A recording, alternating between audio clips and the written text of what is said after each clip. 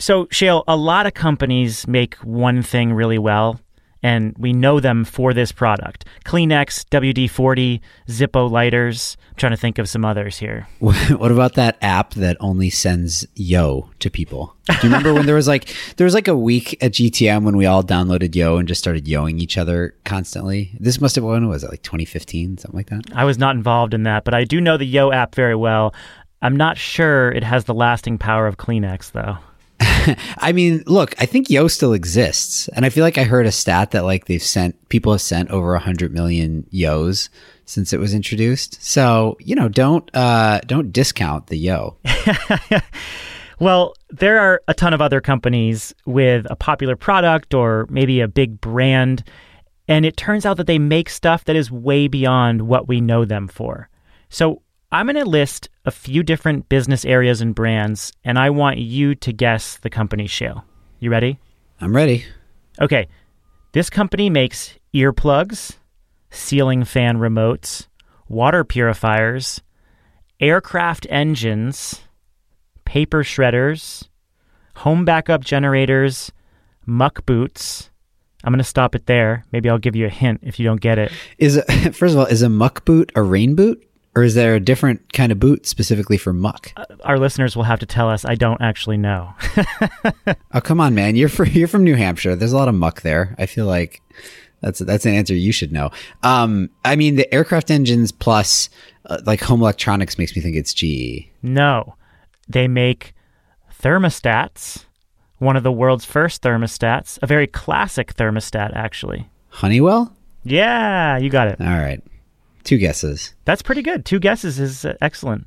Here's a list of companies, and I want you to tell me what company owns these companies. Dove, Ben & Jerry's, Vaseline, Hellmann's Mayonnaise, Slim Fast. Unilever, my friend. Oh, you're good. I am killing it. I knew the Hellmann's Mayonnaise one, actually. I learned recently about how much mayonnaise gets spoiled along the trucking routes. There's a long story about why I know about this, but it's actually a big issue. Mayonnaise can freeze if a truck goes through too cold weather, and they lose like millions of dollars a year in mayonnaise as a result sometimes. Nothing worse than frozen mayonnaise. Exactly. Okay, here's a last one to satisfy your sweet, sweet side. There's a company with the name of a product that everyone knows, but along with this product, it also makes Fruities, Dots, Charms Blow Pops, and Junior Mints. What company is it? Oh, the candy conglomerates is a category that my wife would know better than me. It's a chewy candy. Sour Patch Kids? No, Tootsie Roll Industries. Oh, good for Tootsie Roll. I feel like probably their core product has been somewhat stagnant for the past 70 years. So good maybe that's why they diversified. Yeah. So what if Tootsie Roll decided to make an adhesive for solar panels? Or if the Yo app suddenly became an app for selling cryptocurrency for renewables? Well, coming up, our picks for companies that are making surprising moves into clean tech, pushing them well beyond what we actually know them for. First, by now you probably know that Wonder Capital can finance your commercial or community solar projects, and you know they can do it at lightning speeds. But did you know they now have lower rates and can finance all kinds of projects? Head on over to wondercapital.com/GTM today to experience the Wonder difference. I wonder if they give away Tootsie Pops or Tootsie Rolls when you sign a project with them. Mm-hmm. Yeah, organic growth for the Tootsie Company. What's it called? Tootsie Roll Company? Tootsie Roll Industries. Tootsie Roll Industries. I hope they never change that name, at least. We're also brought to you by PG&E, driving toward a clean transportation future. In most of the U.S., transportation is the largest single source of greenhouse gas emissions, and that's definitely true in California. It's why PG&E is working hard to make it easier for customers to go electric, be it new rebates for your next personal vehicle purchase, or support adding charging stations to a parking lot and electrifying your fleet. PG&E can help individuals, businesses, and cities invest in the right electrified transportation option. Find out more at pge.com/GTM.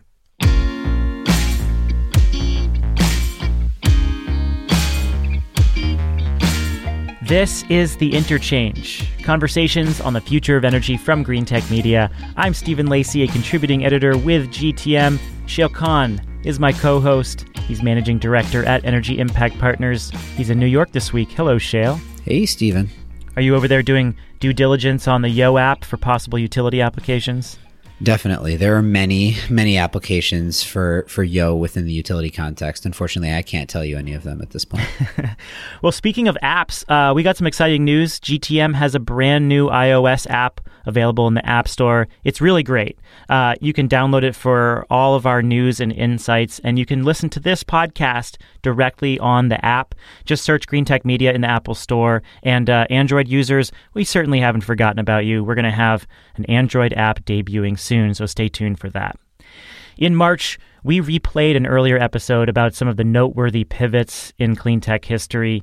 And this week, we're playing around with a variation on that theme, companies making clean tech plays that are unexpected, either through business strategy, just generally embracing the clean energy transition, or through development of products.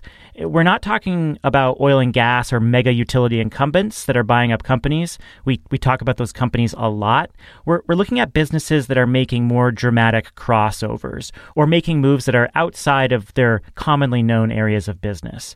So where have you been getting inspiration, Shayle? When I posed this question, how did you start thinking through it? I guess I was thinking through two different ways to approach this question. One is companies that are incumbent in a relatively established, mature market that is adjacent to, one built around the clean energy transition, where if they do nothing, their market may slowly but surely start to erode. And so they, out of, being forward thinking or out of necessity, make a big move that gets them into the new market. That's sort of category one. Category two would be companies that, don't necessarily need to introduce new products and services to kind of adapt to the new world, but who are out at the forefront, perhaps more than you would think they would be, at ensuring that their operations are as close to climate neutral as possible. And especially when that's a big complex challenge and they have a big complex supply chain. Yeah, I was thinking of this in a little bit more of a product way.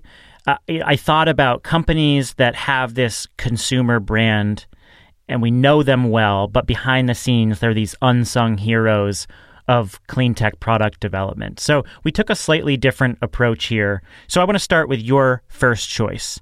Who is it? Well, my first one, I think is really interesting because there's been a bunch of recent news about them, which is Generac. So Generac, if you're not familiar with the residential home backup power market or the C&I backup power market, you might not know Generac, but if you are familiar with that market, you definitely do. They're actually a pretty big player. They're a public company. They make like $2 billion a year. A lot of that, about 50% of their market, is residential backup power, right? So largely sort of diesel primarily based backup generators for residential and small commercial applications. They're dominant in the residential sector. They have, last I looked, something like a 70% market share of residential backup power. They're that big. In North America, yeah. And then they've got, a presence in a bunch of other international markets as well. But they're huge. Residential backup power is not a huge market in the US. It's like a $2 billion annual market, roughly. And I think Generac estimated that we're at about 4% penetration in terms of addressable households in the US. Now, some other countries actually are higher because they have less reliable power, but also in many of those cases, less ability to pay for backup generation. But in any event, there is like a pretty established market for backup power in the US. And what's been notable to me over the past few years, as we've started to see the market pick up for residential energy storage, is that companies like Generac have just not had a role to play in it. And I remember looking a couple months ago at Generac's annual report in 2018, and there was nary a mention of batteries, nary a mention of energy storage. And so what have they done lately that has changed that? Well, so two things in the past 2 months. They made two acquisitions. The first one was actually probably the more surprising one, which is they acquired a company called Neurio in May. Neurio is a residential energy management and monitoring company. It does disaggregation of load. It does analytics. It does, makes recommendations. There's a consumer app that can tell you sort of in real time how much in dollar terms you're paying for energy. They've had partnerships through solar installers historically.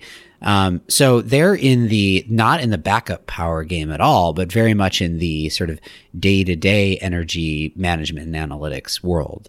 So Generac acquired Neurio in May and then followed it up just a few weeks ago by acquiring Pika, which is a sort of niche but growing residential energy storage player. They actually make the hardware. They have their proprietary energy storage pack that they make. Right. They started off as a power electronics like inverter maker, right? And then they expanded into this broader energy storage platform.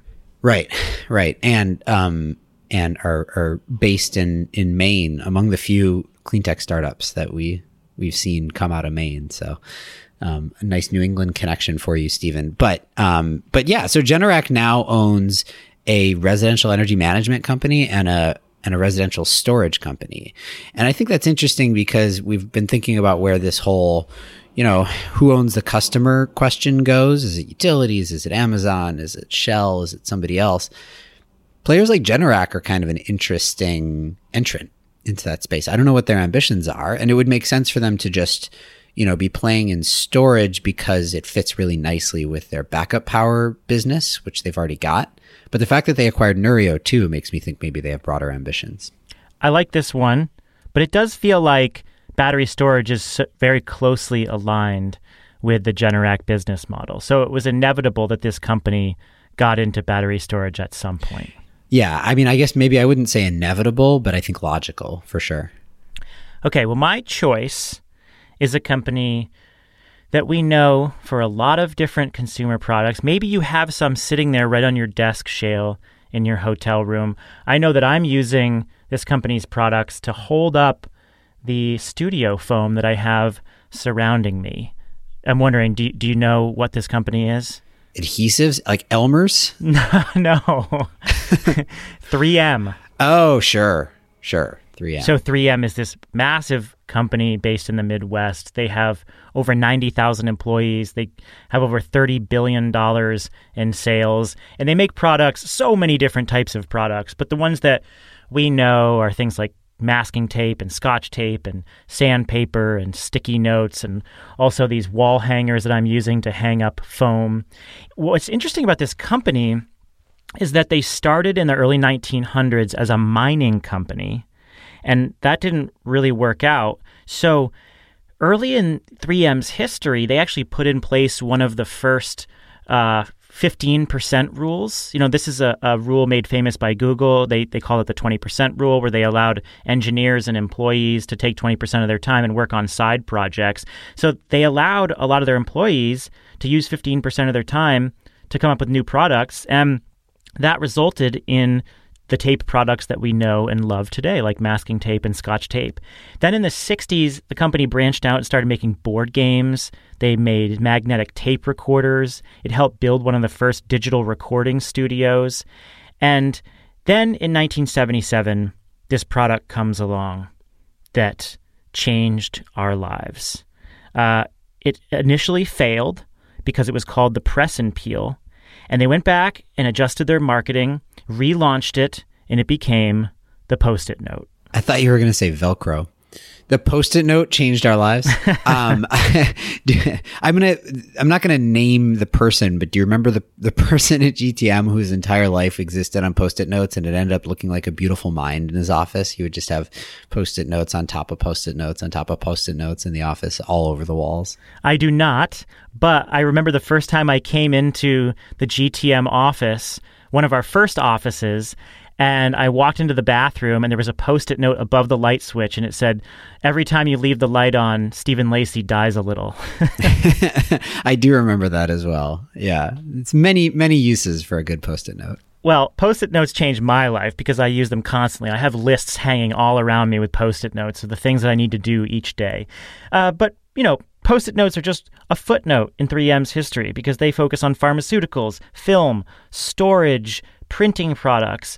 And a lot of these businesses have morphed into different areas of the company, or they were sold off. Around the 2006 timeframe, 3M started spinning off a lot of these areas of their company. But at this point, 3M has already built up a division with electrical products for like insulating and sealing, and they have a power generation division. And in 2009, 3M launches a new division focused on renewable energy, and it goes big. Well, I guess, Shayle, it depends on how big you think protective coatings and dry layup adhesives are. Huge, Stephen. Huge. I mean, I find these companies like this that have managed to sort of create or ride whatever trend is occurring in the kind of industrial world for like a century or more fascinating. Companies like DuPont and Dow sort of fit in this category as well, both of which also have at various times done various things in renewables, similar to 3M. Like if you can identify, invest in, and then build a real business out of the thing that's going to drive a lot of spending, billions or trillions of dollars of spending for decades to come, then and you're the type of company that can have that kind of lasting power, then it can ride you through the next big, the next couple of economic cycles. So I find it doesn't always work, right? Like Dow tried to do it with the early roof integrated solar, pre Tesla getting into it. And that was sort of a long, I'd say largely failed experiment for them. So it doesn't always work, but I think it's fascinating to watch. Yeah, Dow and DuPont were definitely on my list because they are hugely important for developing materials for solar manufacturing. And 3M is a leader here. It's pouring a ton of money into like developing dielectric tapes and films and coatings for solar manufacturing. It's a leading supplier to the solar industry. But it's not just that. These are products that are, I think, fairly boring for a lot of people, even though they're foundational for dropping the cost of solar and shaving pennies off of solar production. But it's developing this new solar window film with Mitsubishi. It makes these little vortex generators that stick onto wind turbine blades, and they basically make the wind more even across the blade.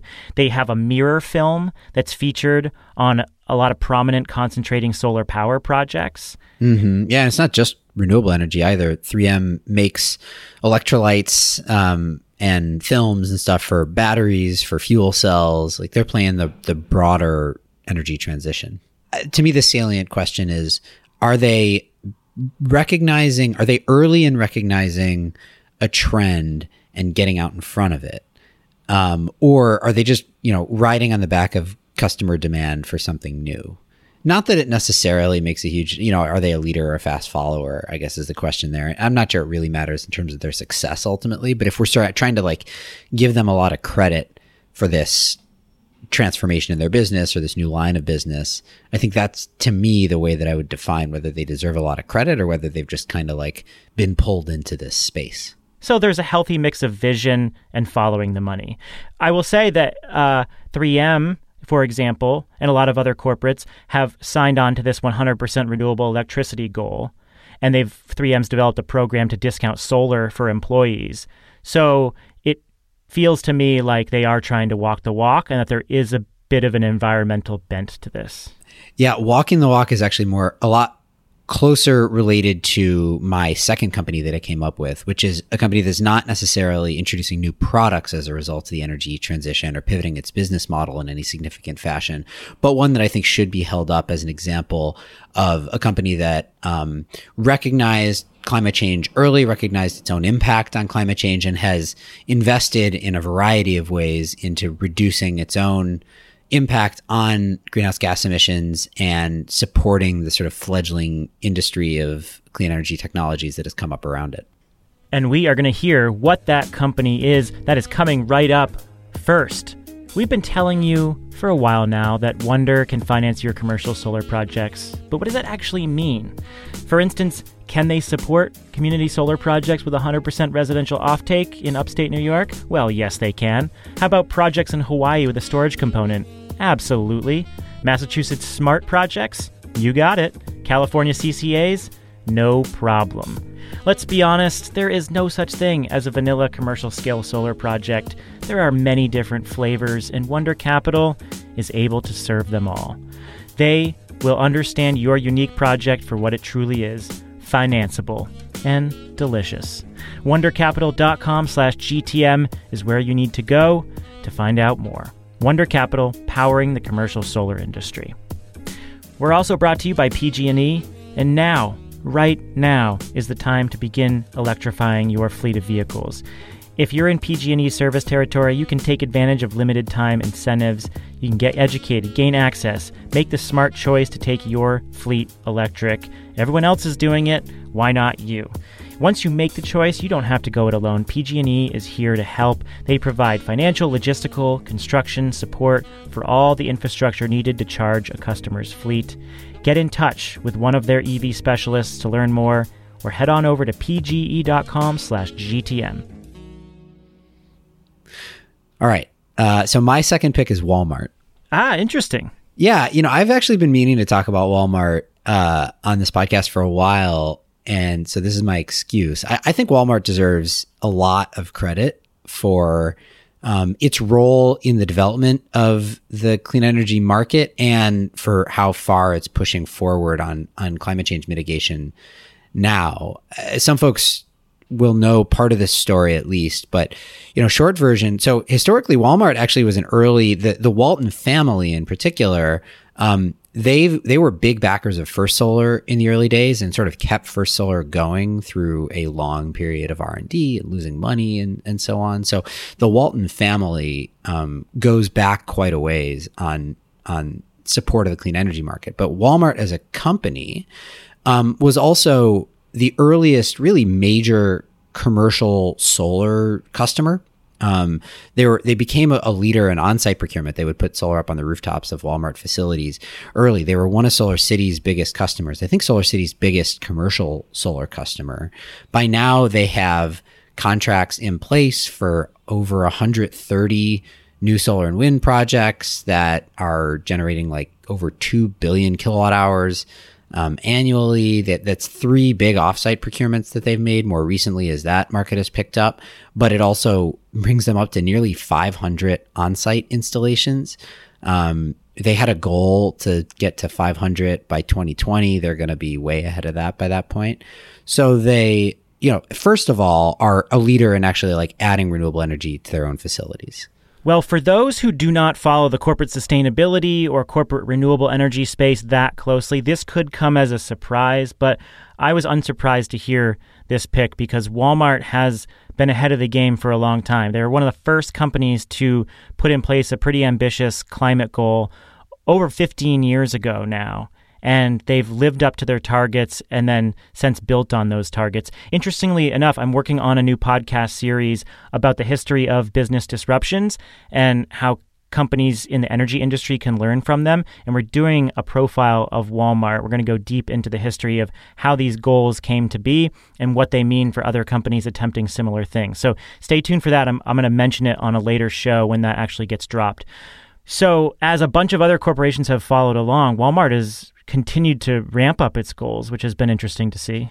Yeah, I mean, I think that so being an early leader in putting solar on its own facilities was cool. Being an early leader in these big offsite procurements has been cool. But the thing that to me that is actually the most unique about Walmart, and that if you saw every large company do, I think it would really make a huge difference, is this Project Gigaton, which I'm sure some folks are familiar with. But basically, Walmart is aiming to reduce its Scope 3 emissions, which is the emissions driven by its supply chain, by a gigaton. A gigaton is a huge amount. And, it makes sense because Walmart has a huge supply chain. But what they're doing is they're basically providing all the tools and capabilities for all of its suppliers to measure, commit to, and reduce their own emissions impact. They're 2 years into this program. So they launched it in 2017. They've got over 1,000 companies, 1,000 suppliers who are now signed on to it.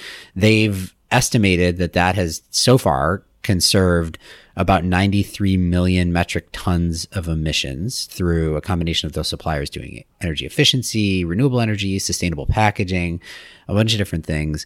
So they're close to 1/10 of the way to the gigaton goal, but the gigaton goal is like very ambitious. And so if they can get anywhere near there, it's really substantial. But the fact that 1,000 of their suppliers have signed on and, they try to promote those that have, you can go look up Project Gigaton and see all the suppliers that have signed on to it. I mean, with a company that has as much power over its supply chain as Walmart, doing something like this is probably the biggest impact that they can have. Oh, for sure. And of course, there's all these other impacts that Walmart and other massive retailers have on the environment. Consumerism, rampant consumerism is at the root of a lot of our environmental problems. But when a company like Walmart flips the switch and asks its suppliers to hit a goal like this, it can have huge reverberating impacts.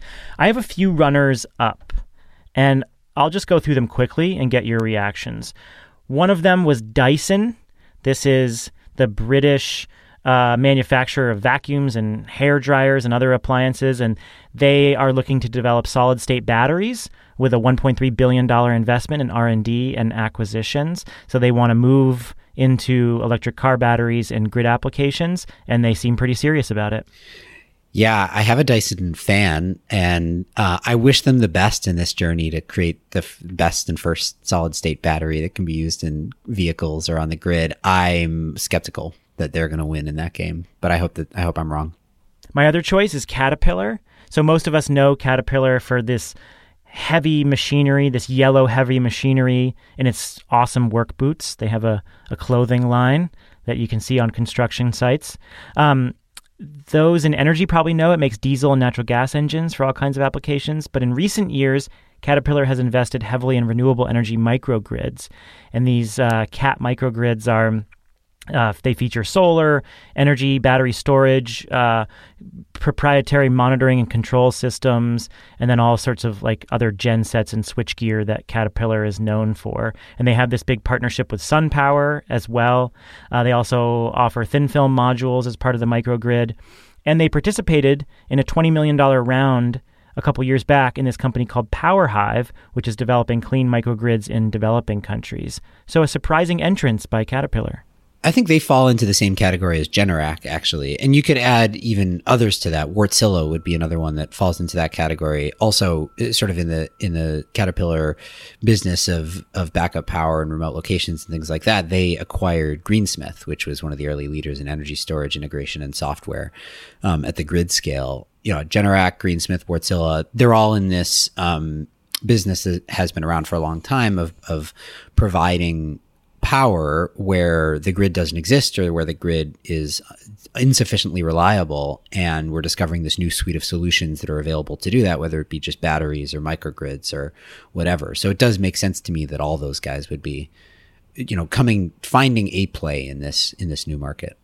My last choice is BlackRock, the world's biggest money manager with over $6 trillion in assets. It is also one of the biggest investors in renewable energy. It has multiple renewable energy funds worth billions of dollars. And actually just this month, it said it's investing hundreds of millions more into distributed solar. A lot of people might not know that BlackRock is like the biggest investor in renewable energy, or one of the biggest. Yeah, I mean, I would add a couple things about BlackRock that I think are interesting. So they hired Brian Deese, who's a former Obama administration official, and he's their head of sustainable investing. He's done some really interesting things. The most recent one is that they partnered up with Rhodium Group, which is run by Trevor Hauser, who we've had on the podcast before, to start baking really granular climate risk analytics into their platform for securities. So if you're, you know, a BlackRock customer, if BlackRock's managing assets for you, you know, increasingly you're going to start to be able to see what the climate driven risk is to the long-term health of those securities, which is an emerging space that I find kind of interesting and have been spending some time in. When you see an asset manager as large as BlackRock doing something like that, that can really start to move the needle on how financial investors think about these assets. And I think that ultimately has a you know, indirect but potentially huge impact on where investments occur. And that's going to do it. So we want to know, what would you pick for companies making the crossover to clean tech? What companies did we miss? There are so many out there making similar moves. We want to know the unsung heroes of the energy transition. Are you working for one of those companies? Send us a message or a tweet on Twitter. In the meantime, find this podcast on Spotify, Apple, Stitcher, or anywhere you get your podcast, and send a link and recommendation to a friend and colleague. Shail, I'll hit you up after this show with a yo. Yo. With Shail Khan, I'm Stephen Lacey, and this is The Interchange. Conversations on the future of energy from Green Tech Media. We'll catch you next time.